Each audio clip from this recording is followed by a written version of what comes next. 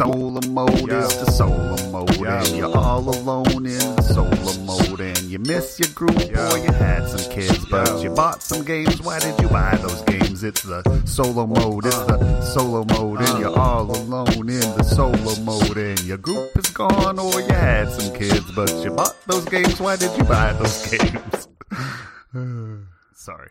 What up, people? Let's play it again. Solo mode is the solo mode, and you're all alone in the solo mode, and you miss enough. It's been a minute. It's been a while. I don't even know how long it's been since the last episode of Solo Mode. I don't even know what episode of Solo Mode this is. 5, 6. I have no idea. I'm Matthew Robinson. This is not your father's Game Brain episode. Nay, this is Solo Mode. With your host, me, Matthew Robinson. I'm all alone, hence solo mode. And today we are not doing your typical episode of Game Brain Podcast with Tom or Matt or one of our amazing 11 co-hosts. We instead are going to be talking solo mode games. This is a shorter episode, a little more bite-sized, a little more friendly to your time schedule, and full of solo information. If you don't care about solo games, we'll check you out on the flip-flop, son. Maybe next week. But for now, it's solo mode time. And what are we going to be talking about on this week's solo mode? The top 10 solo games of quarantine. That's right. We're not going to be reviewing just one game today.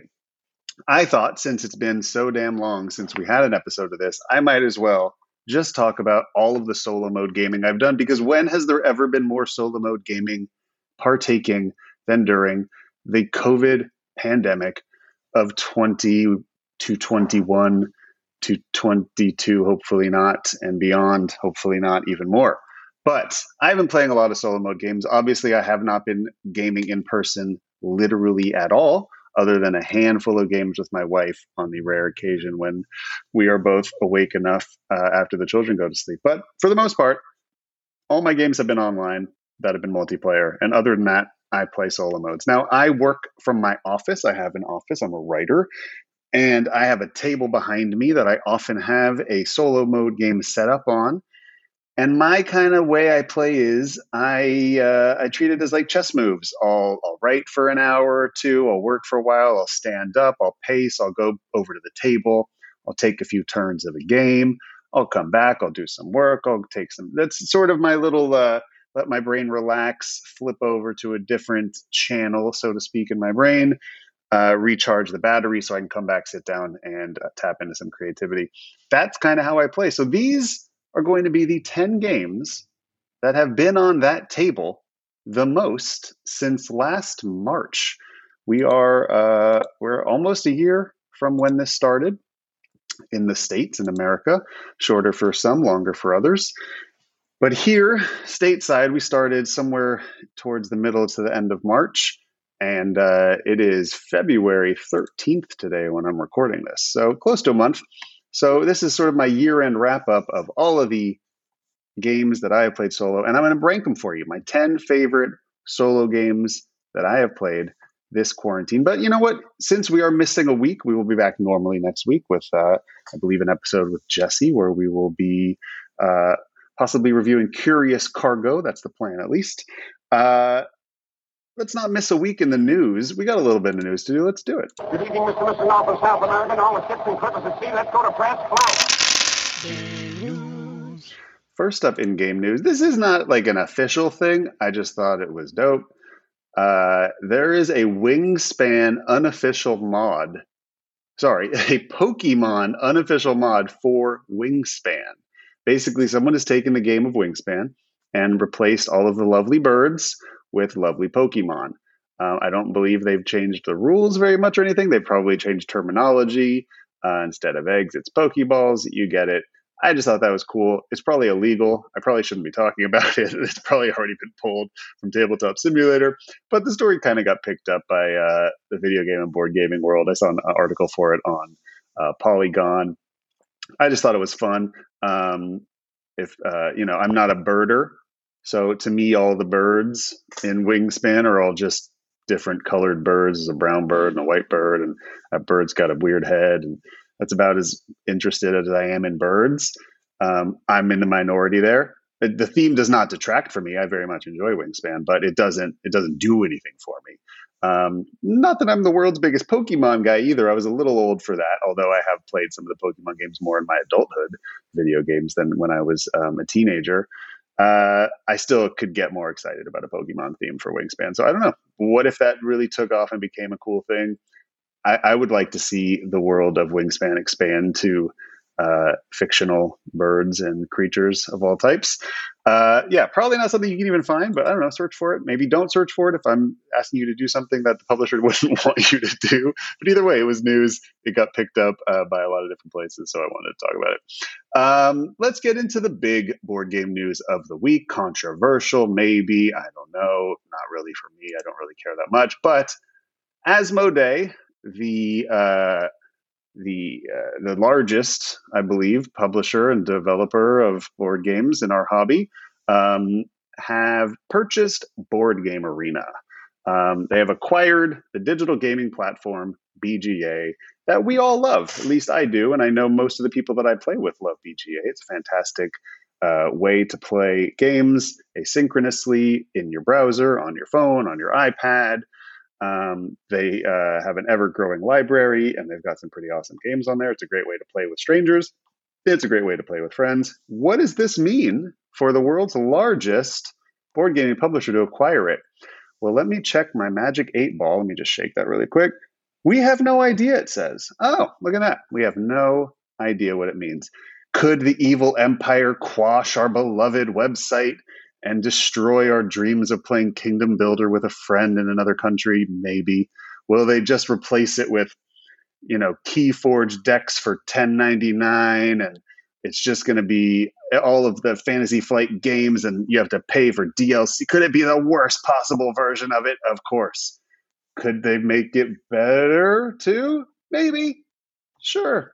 And would I err on the side of probably going to mess it up? Yeah, probably a little bit. But I don't know. Either way, I saw some people freaking out about it. I can't say you're wrong to freak out about it, but that's because my time machine is in the shop, and I don't know what it means. But it happened. We'll see. I wish them well. I hope they pay all the people who work there and volunteer there. A lot of people volunteer making these lovely mods. Pay them. You got money, Asmodee. That'd be awesome. I hope they do that. And I hope it just gets better. I hope their servers get bigger. I hope their game library gets larger. And you know what?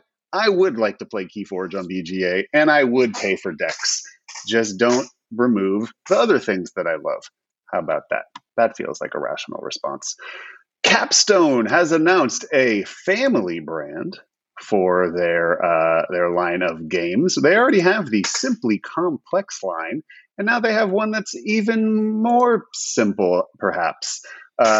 I don't know if there's a name for it other than their family line of games, but they've announced two games that the pre-orders are not up yet, but will be up soon. Juicy Fruits is the first game here. Don't have a ton of information about it. 1 to 4 player, plays in 30 minutes. The designer was listed somewhere. I'm not seeing it at the moment, but I believe it is a renowned designer. Christian Store. Yes, that name sounds familiar. But yeah, that's their first game. And their second game they announced is a game called Rorschach, which is a party game. Maybe one of the first party games to come from Capstone. Plays 4 to 10 players. I mean, I know they have the Climbers and Estates, but I don't know if I'd call those party games. But yeah, 4 to 10 players sounds like a party game to me. It takes 15 minutes to play. Based on the Rorschach images, I'm guessing that will be some hilarious fun.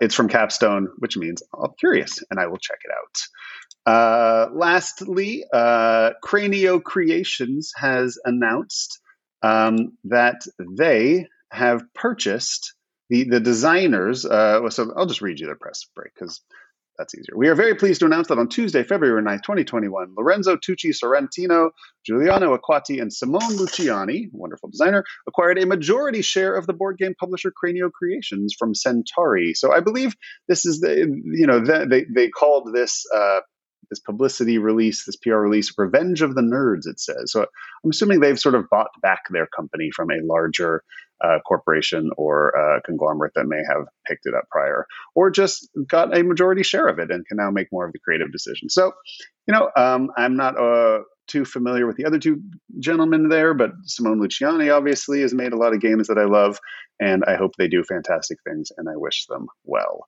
That's basically it for the news. Like I said, we're going to have a shorter episode here. I just didn't want to have 2 weeks without news on this show, because then the news becomes useless and old. Let's get in to my top 10 solo games of the quarantine. I don't have a drop here. It feels like it wanted to drop to happen right there. Some kind of a song that I play. I don't know. Let's just do this again. Solo mode is the solo. Good enough. All right. Number 10. This is look, I played all of these quite a bit solo in the pandemic, and I have ranked the ones that sort of made the biggest impression, stuck with me, were the ones that were my favorites, not necessarily the ones I played the most. And you know what?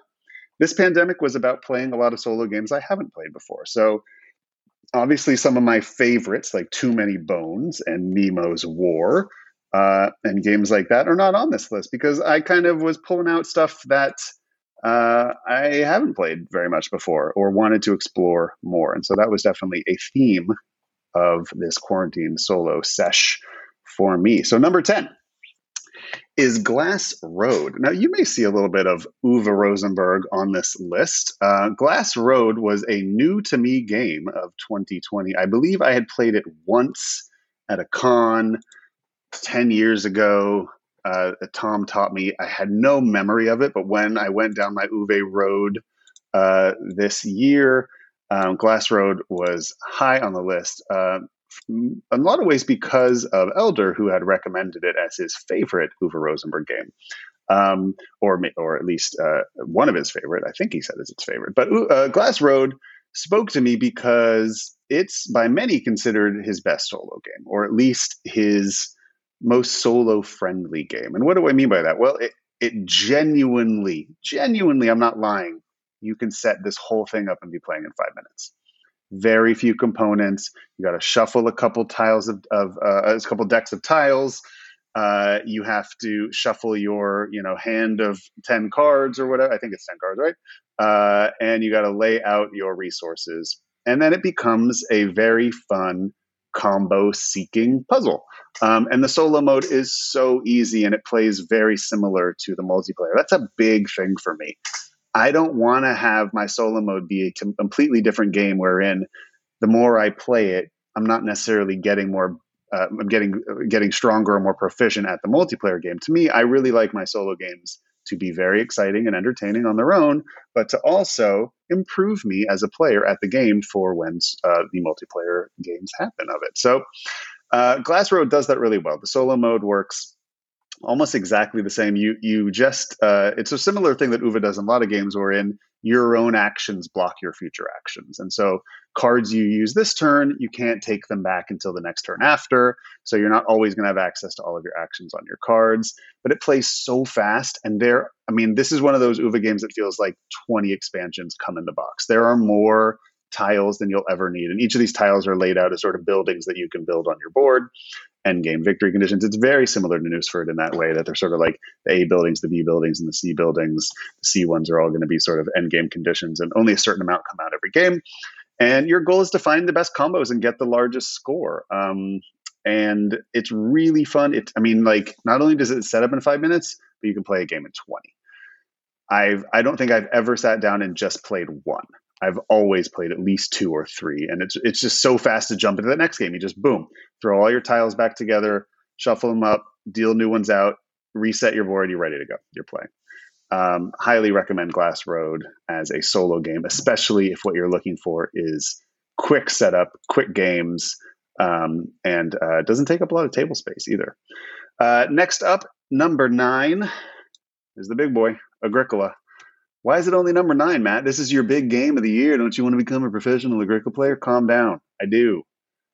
But Agricola solo is not that great. It's kind of just a puzzle.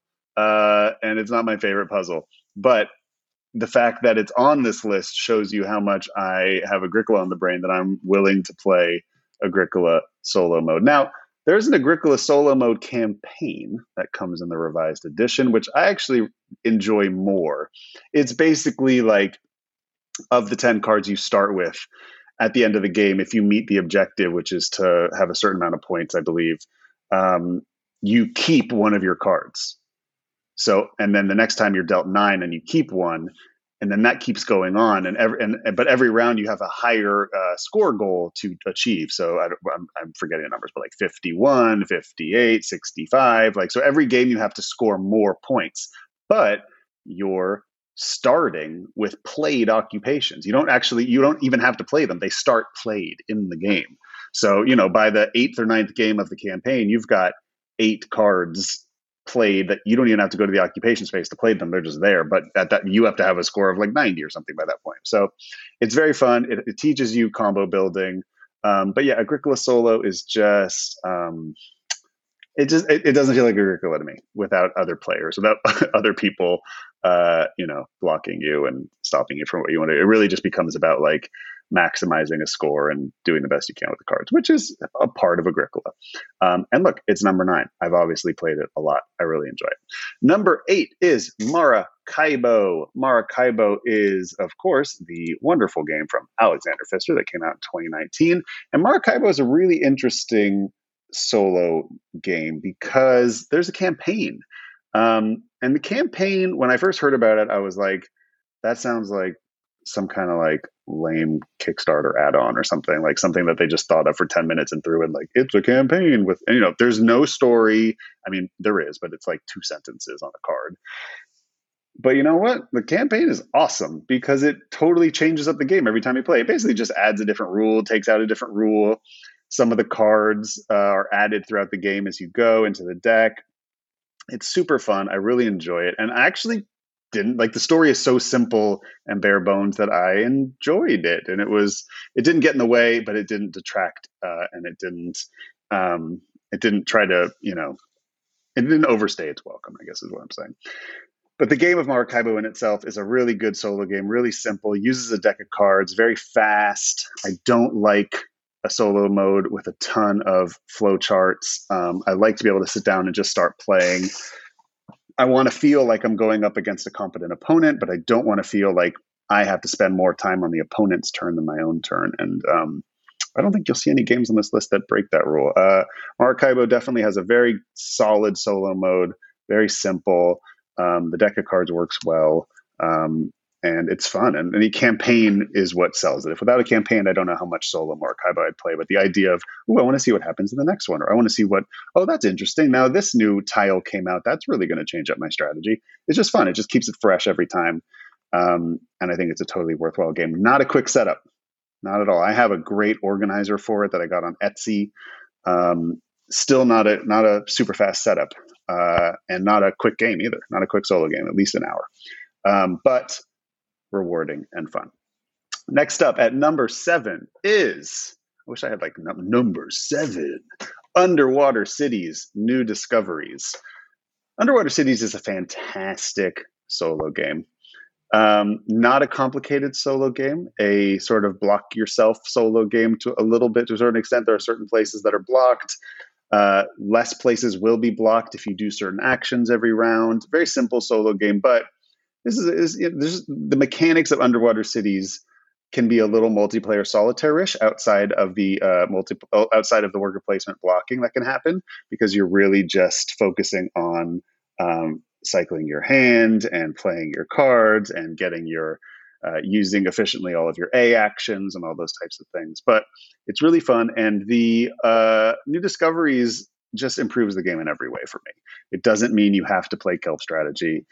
It opens up a whole lot of different strategies and different maps. It literally comes with a bunch of different maps, different boards. I think you're limited by the ones you can use in the solo mode, but there's still more variety than there was in the original. You cannot use the museum, whole museum board, because that I believe only works with multiplayer, but it adds enough new stuff to keep it fresh. And it's not a quick game, and it's definitely not an easy setup because there's a lot of decks you got to shuffle and stuff, but it's not as bad as Maracaibo. It plays a little faster. And if you like Underwater Cities, I think you should definitely try the solo mode, and you should definitely have the New Discoveries expansion if you like it, because unfortunately I think it's one of those situations where it's the full game and they just charge you more for it and made you wait a year for the full game to come out. I think the original is great. I love it. I think it's a classic actually, but I think Underwater Cities is the real Underwater Cities New Discoveries is the real Underwater Cities, and the solo mode really sings as well. Number 6. I struggled with whether I wanted to put this one on here, but it ended up this high on the list because of the amount of time I spent learning it. And by it, I mean the solo mode. And by the game, I mean On Mars. On Mars already was a nightmare teach. I don't know what, I mean, a lot of people have said this, and a lot of people are like, I don't know what you're talking about. And like, sometimes people say like, this game's really hard to learn. And I'm like, really? Was it? I don't know. Okay. But this one was a nightmare for me. God bless you if it wasn't for you. Just learning this game like hurt my brain and was hard. And then once I finally grokked it, I was like, cool. And then I went to go learn the solo mode, and it was like learning On Mars again. Like the solo mode is hard. And I ended up spending a good amount of time learning like on the AIs. I guess this is the one that maybe breaks the rule. I probably spent as much time on the AIs turn on mine, because there's a lot of things you got to look at. It uses a pretty simple system. It uses some cards. I like the system, but I've often found that Lacerda solo games are a beast.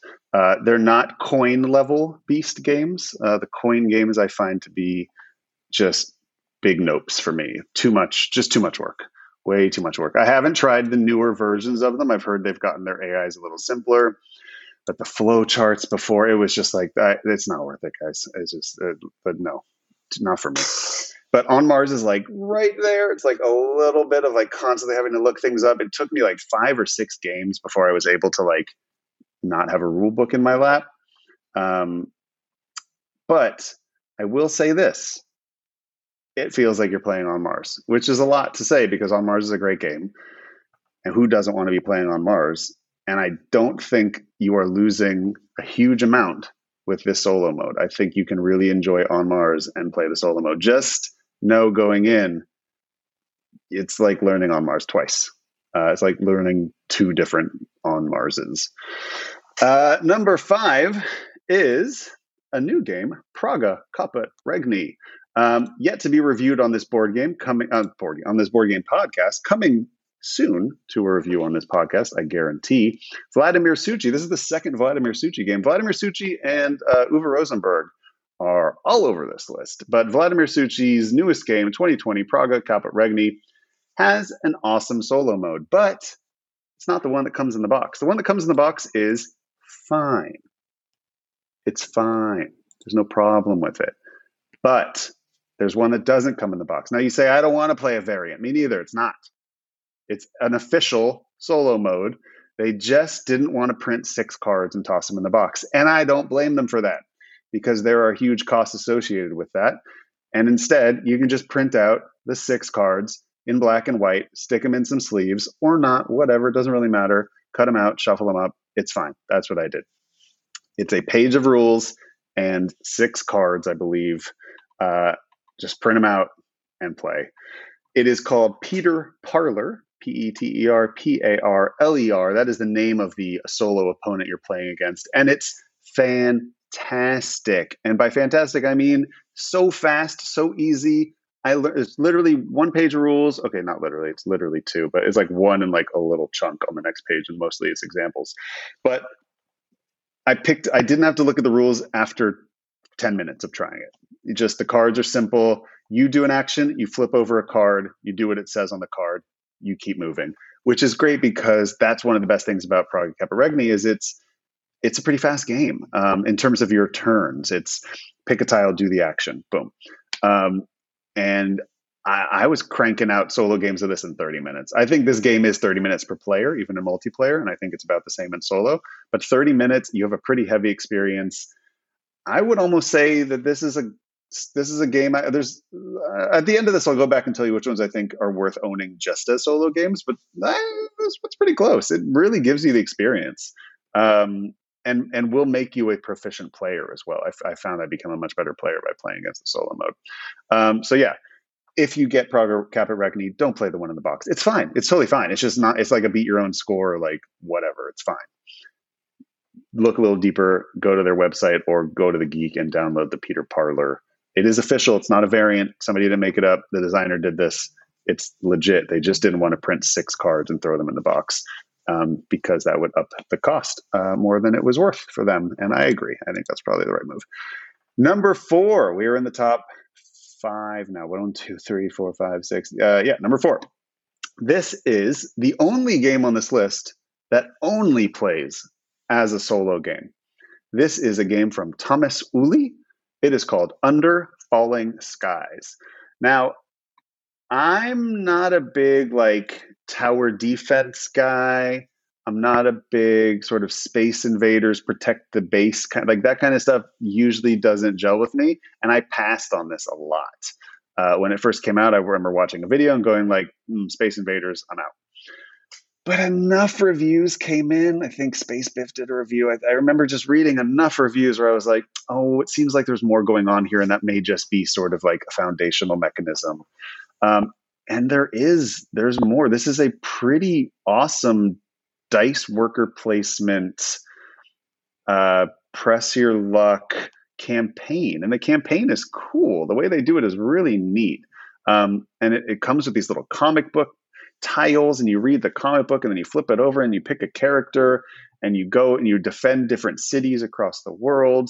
And the mechanism is really interesting. You're rolling a handful of dice and you have to place them on the board, and there's worker placement spots, and you have an excavator that you can use, and you can spend some of your dice to push your excavator farther into your sort of underground base, and that will open up better worker placement spaces, but you're wasting actions to move your excavator in order to open up better spaces. And meanwhile, all these spaceships are slowly descending upon the city that you're trying to protect. And some of your dice you have to use to shoot at spaceships, and some of them you have to use to actually win the game. And how you win the game is to research enough science in order to defeat the aliens. And so it's basically, you must do enough research, which is like if you put a 6 pip die on a research spot, you move 6 spaces up research and you have to get to 20 by the end of it. But meanwhile, if you just focus on science, you'll be dead in 2 rounds because there's all these spaceships moving in and things are dire and you've got to figure things out.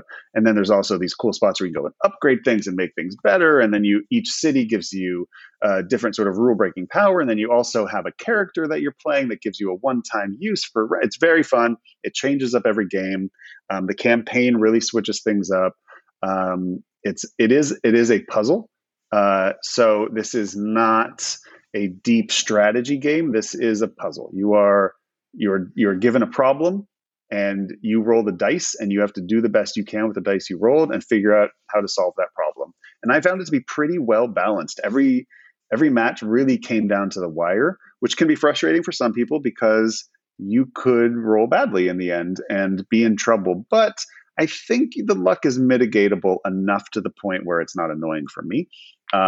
Oftentimes when I would lose to a single die roll at the end, it's because I didn't invest enough earlier in improving things and probably tried to rush a little bit too much, or did the opposite, hunkered down a little too much, tried to improve too much and let the timer run out on me. So it's a really fun sort of push your luck puzzle game with enough.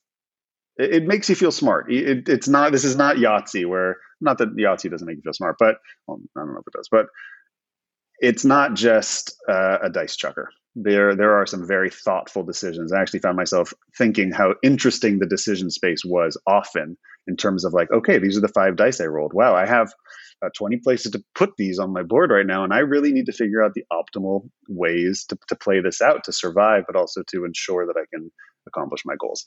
That is Under Falling Skies. Very interesting. The only solo-only game. No multiplayer version of this. This is literally just a game for you, yourself, and you. We're moving into our top 3 here. Number 3 is Newsford. Now, I'm going to go ahead and say Newsford is my favorite Uwe Rosenberg solo game. Why is it not number 1 then? Because this isn't my list of favorite solo games. Bud, Guy, all right? This is my list of my favorite games I've played in the last year, all right? So back off, buddy. This is Newsford. Newsford came. Sorry, I'm a little hyped up right now. It came out in 2017. Newsford is like Glass Road 2.0. I really feel it is. It is Glass Road is not a worker placement game. It's a action selection game with some following mechanics that are really fun. Newsford is a knife fight in a telephone booth, and we say that a lot on this board game podcast. What does that mean? It means it is cutthroat. It is always dancing on a knife's edge, and you can totally get boned and be locked out of the things you need, Agricola style. But Newsford sets up in 5 minutes. It has the same setup time as Glass Road. There, you just shuffle some decks of cards, you lay out some cards, and you set up your board, and you're ready to go. It's really fast, and I love Newsford. I just love it so much. I really think it's a masterpiece, and is the UVA game that I think everyone who has played UVA needs to have played Newsford. Also, I think it's a seminal work in his oeuvre. Uwe's oeuvre. There are multiple decks that have come out since, not necessary, but great. They're a little more complicated and a little more nuanced. But yeah, the way that I like to play and the way that Uwe Rosenberg recommends that you play is to pick one deck. There are, I think, 3 decks that come in the box, and there are 2 that have been released as expansions. You pick one deck, you play 2 games in a row using half the A and B cards in one, and half the A and B card, the other half the A and B cards in the second game. And you use the entire C deck both times, meaning you shuffle the whole C deck and randomly draw from them. You can't use half the C deck because it could potentially break combos. But by doing that, you'll have played through an entire deck and most of the C deck, but all of the A and B cards. And you'll really get a good flavor for what each deck does. And that, to me, is the fun space of Newsford, is exploring each deck, which has often different strategies than any other deck and changes up the way that you want to play. It changes up the elders that are worth getting.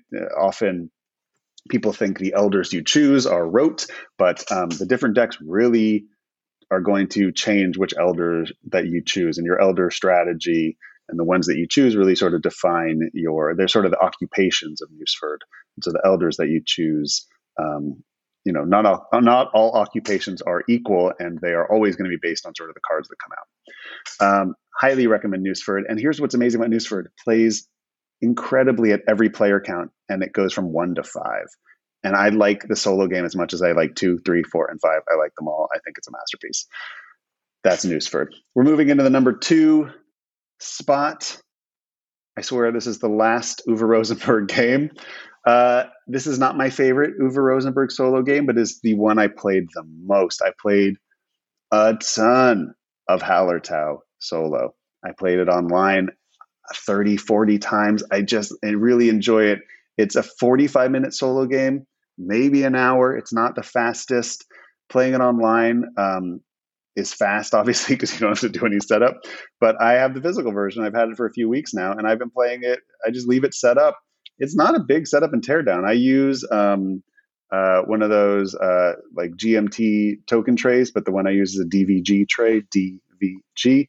It's another war game company, and theirs is a little deeper, and so it actually is better for holding wooden components, and everything stays right there. I'm looking at it right now. All I got to do is pick a couple decks, shuffle them up, put out the cubes, and I'm ready to go. It's pretty fast to play. And I really enjoy the decision space. And, a lot of people's problems with Hallertau are that it can be a little multiplayer solitaire-ish. And, heads down, how are you going to play these cards? Not too concerned with what other cards people are playing. I think the better you get at the game, the more you will be and should be concerned with what other people are playing. But the solo game will make you a proficient player. It'll really sort of let you explore the space. Once again, this is one of those UVA games that feels like it has 20 expansions that come in the box. Like, it'd be great if he puts out more decks, but if he doesn't, we're good. There's a lot. You've got 4 of the Gateway, 4 of the Farmer, and then you've got your Upgrade and your VP deck. That's a lot of variation there. Pick decks, shuffle them up, play, explore the decks, same as Newsford. I love that feeling of like, okay, let's see the different nuances. There's much less difference between the decks here than there are in Newsford. The strategies can really change in the Newsford decks. Here, it's like in the sheep deck, there's like 2 more sheep cards than there would be otherwise, maybe. But yeah, not wildly different, but still enough where you want to explore that space. You kind of want to know what's in those decks and what you can or can't expect if you choose those decks in multiplayer games. So yeah, Hallertau, I think fantastic. I'm saying this to remind myself at the end to come back to games that I think are worth buying just as solo games at the end of this. But let's get to our number one. There was no question what my number one was when I first started thinking about this. I didn't even have to look at the list. I instantly knew my number one. In fact, in many ways, I wanted to do this list just so I could talk about this. This might be my favorite solo game of all time now, and it is a new to me game from 2020. It is Anachrony. And not just Anachrony, but Anachrony, the ridiculous, absurd, what is it? I don't even remember. The Infinity Box, which has everything that Anachrony ever made. But all I've really been playing is base Anachrony and Fractures of Time. And once I started playing Fractures of Time, I stopped playing base Anachrony. And I don't think I'll ever play it again because I love Fractures of Time. So if you just want to play what I'm talking about here, you just have to buy Anachrony and you have to buy the Fractures of Time expansion. Now, the Fractures of Time expansion comes with the solo mode, which is there's the Chronobot and the Chronosis. So you may say to yourself, boy, the Chronosis looks complicated. I should start with the Chronobot. I'm here to tell you you're wrong. Don't do that because the difference between the Chronobot and the Chronosis is like 5 minutes of understanding. So if you understand the Chronobot, just read 5 more minutes worth of rules and you're ready to play the Chronosis. And it is so much better. And here's why I love this solo mode. It's so fast, but feels so like such a dangerous opponent you're up against. You have so basically what it is imagine like a little Chutes and Ladders roll and write map. That's kind of what your opponent has. And there are certain tokens on the map, right? So there's like 2, 3, 4, and 5. And you have a die. And this is an average dice. So it's a D6, but there's no 1 and there's no 6. And then there's like 2 3s, 2 4s, 1 2, and 1 5.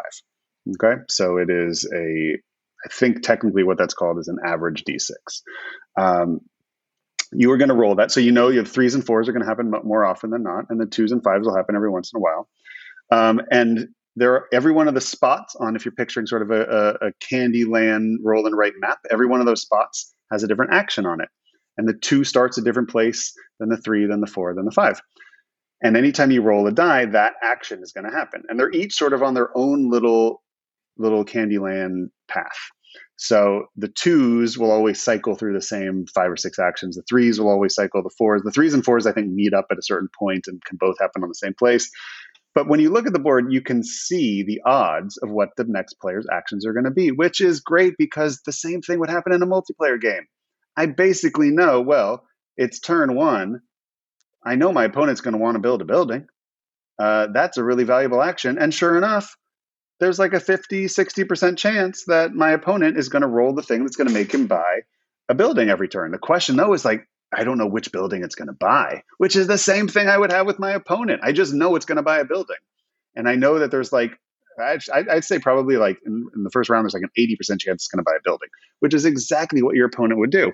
But it's so fun because you really feel like you have to outthink the bot. You can look at its board and go, all right, there's like a 50% chance it's going to do one of these 2 actions and a small chance it's going to do one of these. And this is a worker placement game. So I'm trying to figure out where to place my worker because if it rolls something it can't do because you're already there, it just gets a victory point instead, which often can be worse because those victory points really start adding up. So you really have some interesting decisions to make of, do I want to get in the bot's way, knowing what the odds are it's going to do next, or do I just need to do those things so I can win? And it's very challenging and very fun. Look, Anachrony is a beast of a game to learn. The base game is a medium heavy game. With Fractures of Time, it's a heavy game. I would say 3.75 to 4. It's a heavy game. You add in the Chronobot, and this is a heavy game. This is a beast. It's also an absolute nightmare to set up on the table. I mean, I'm talking, it's going to take up a large table. You're not playing this on a card table because not only do you need the whole setup for Anachrony, you need a whole sideboard for Fractions of Time. You need enough space for your whole player board, and the Chronosis player board takes up the exact same amount of space as yours. And you have to sit in front of both of them.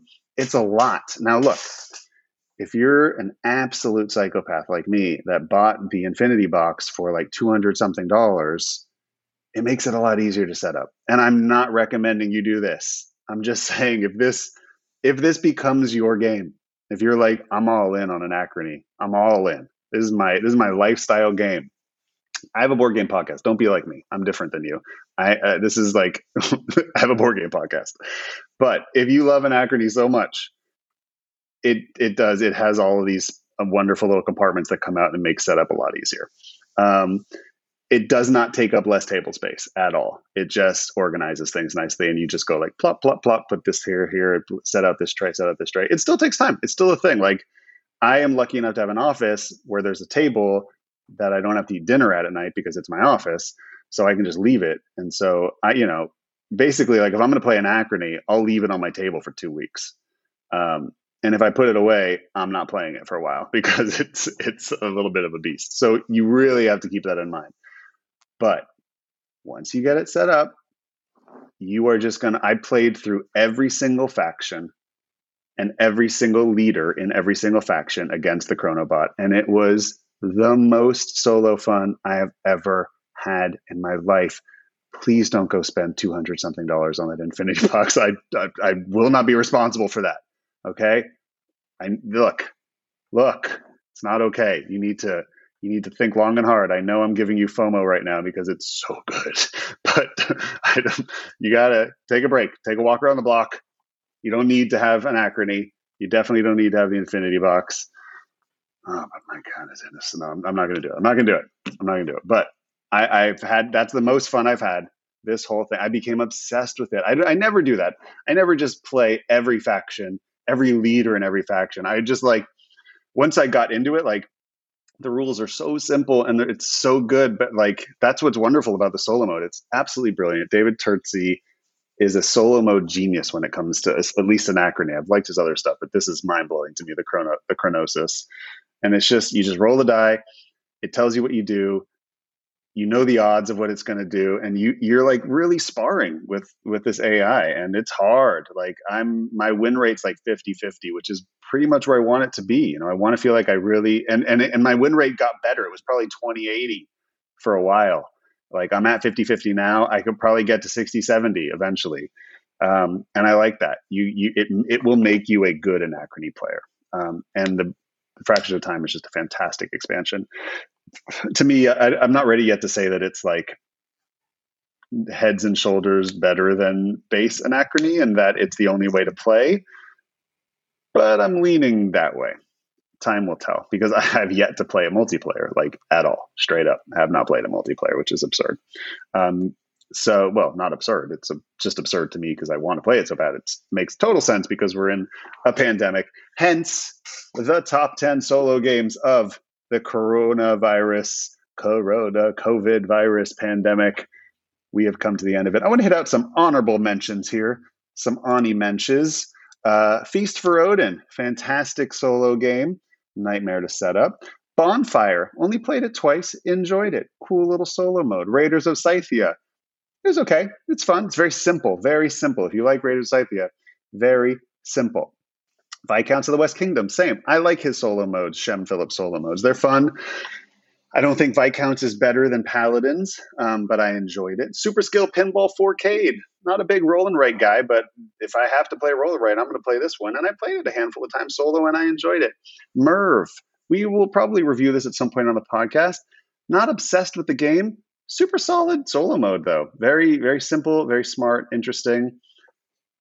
Too Many Bones should always be on my list of favorite solo things. I just haven't played it much. I don't know why. I got my big box with all my beautiful things in it. I didn't get it until a few months ago, and I just haven't played it yet.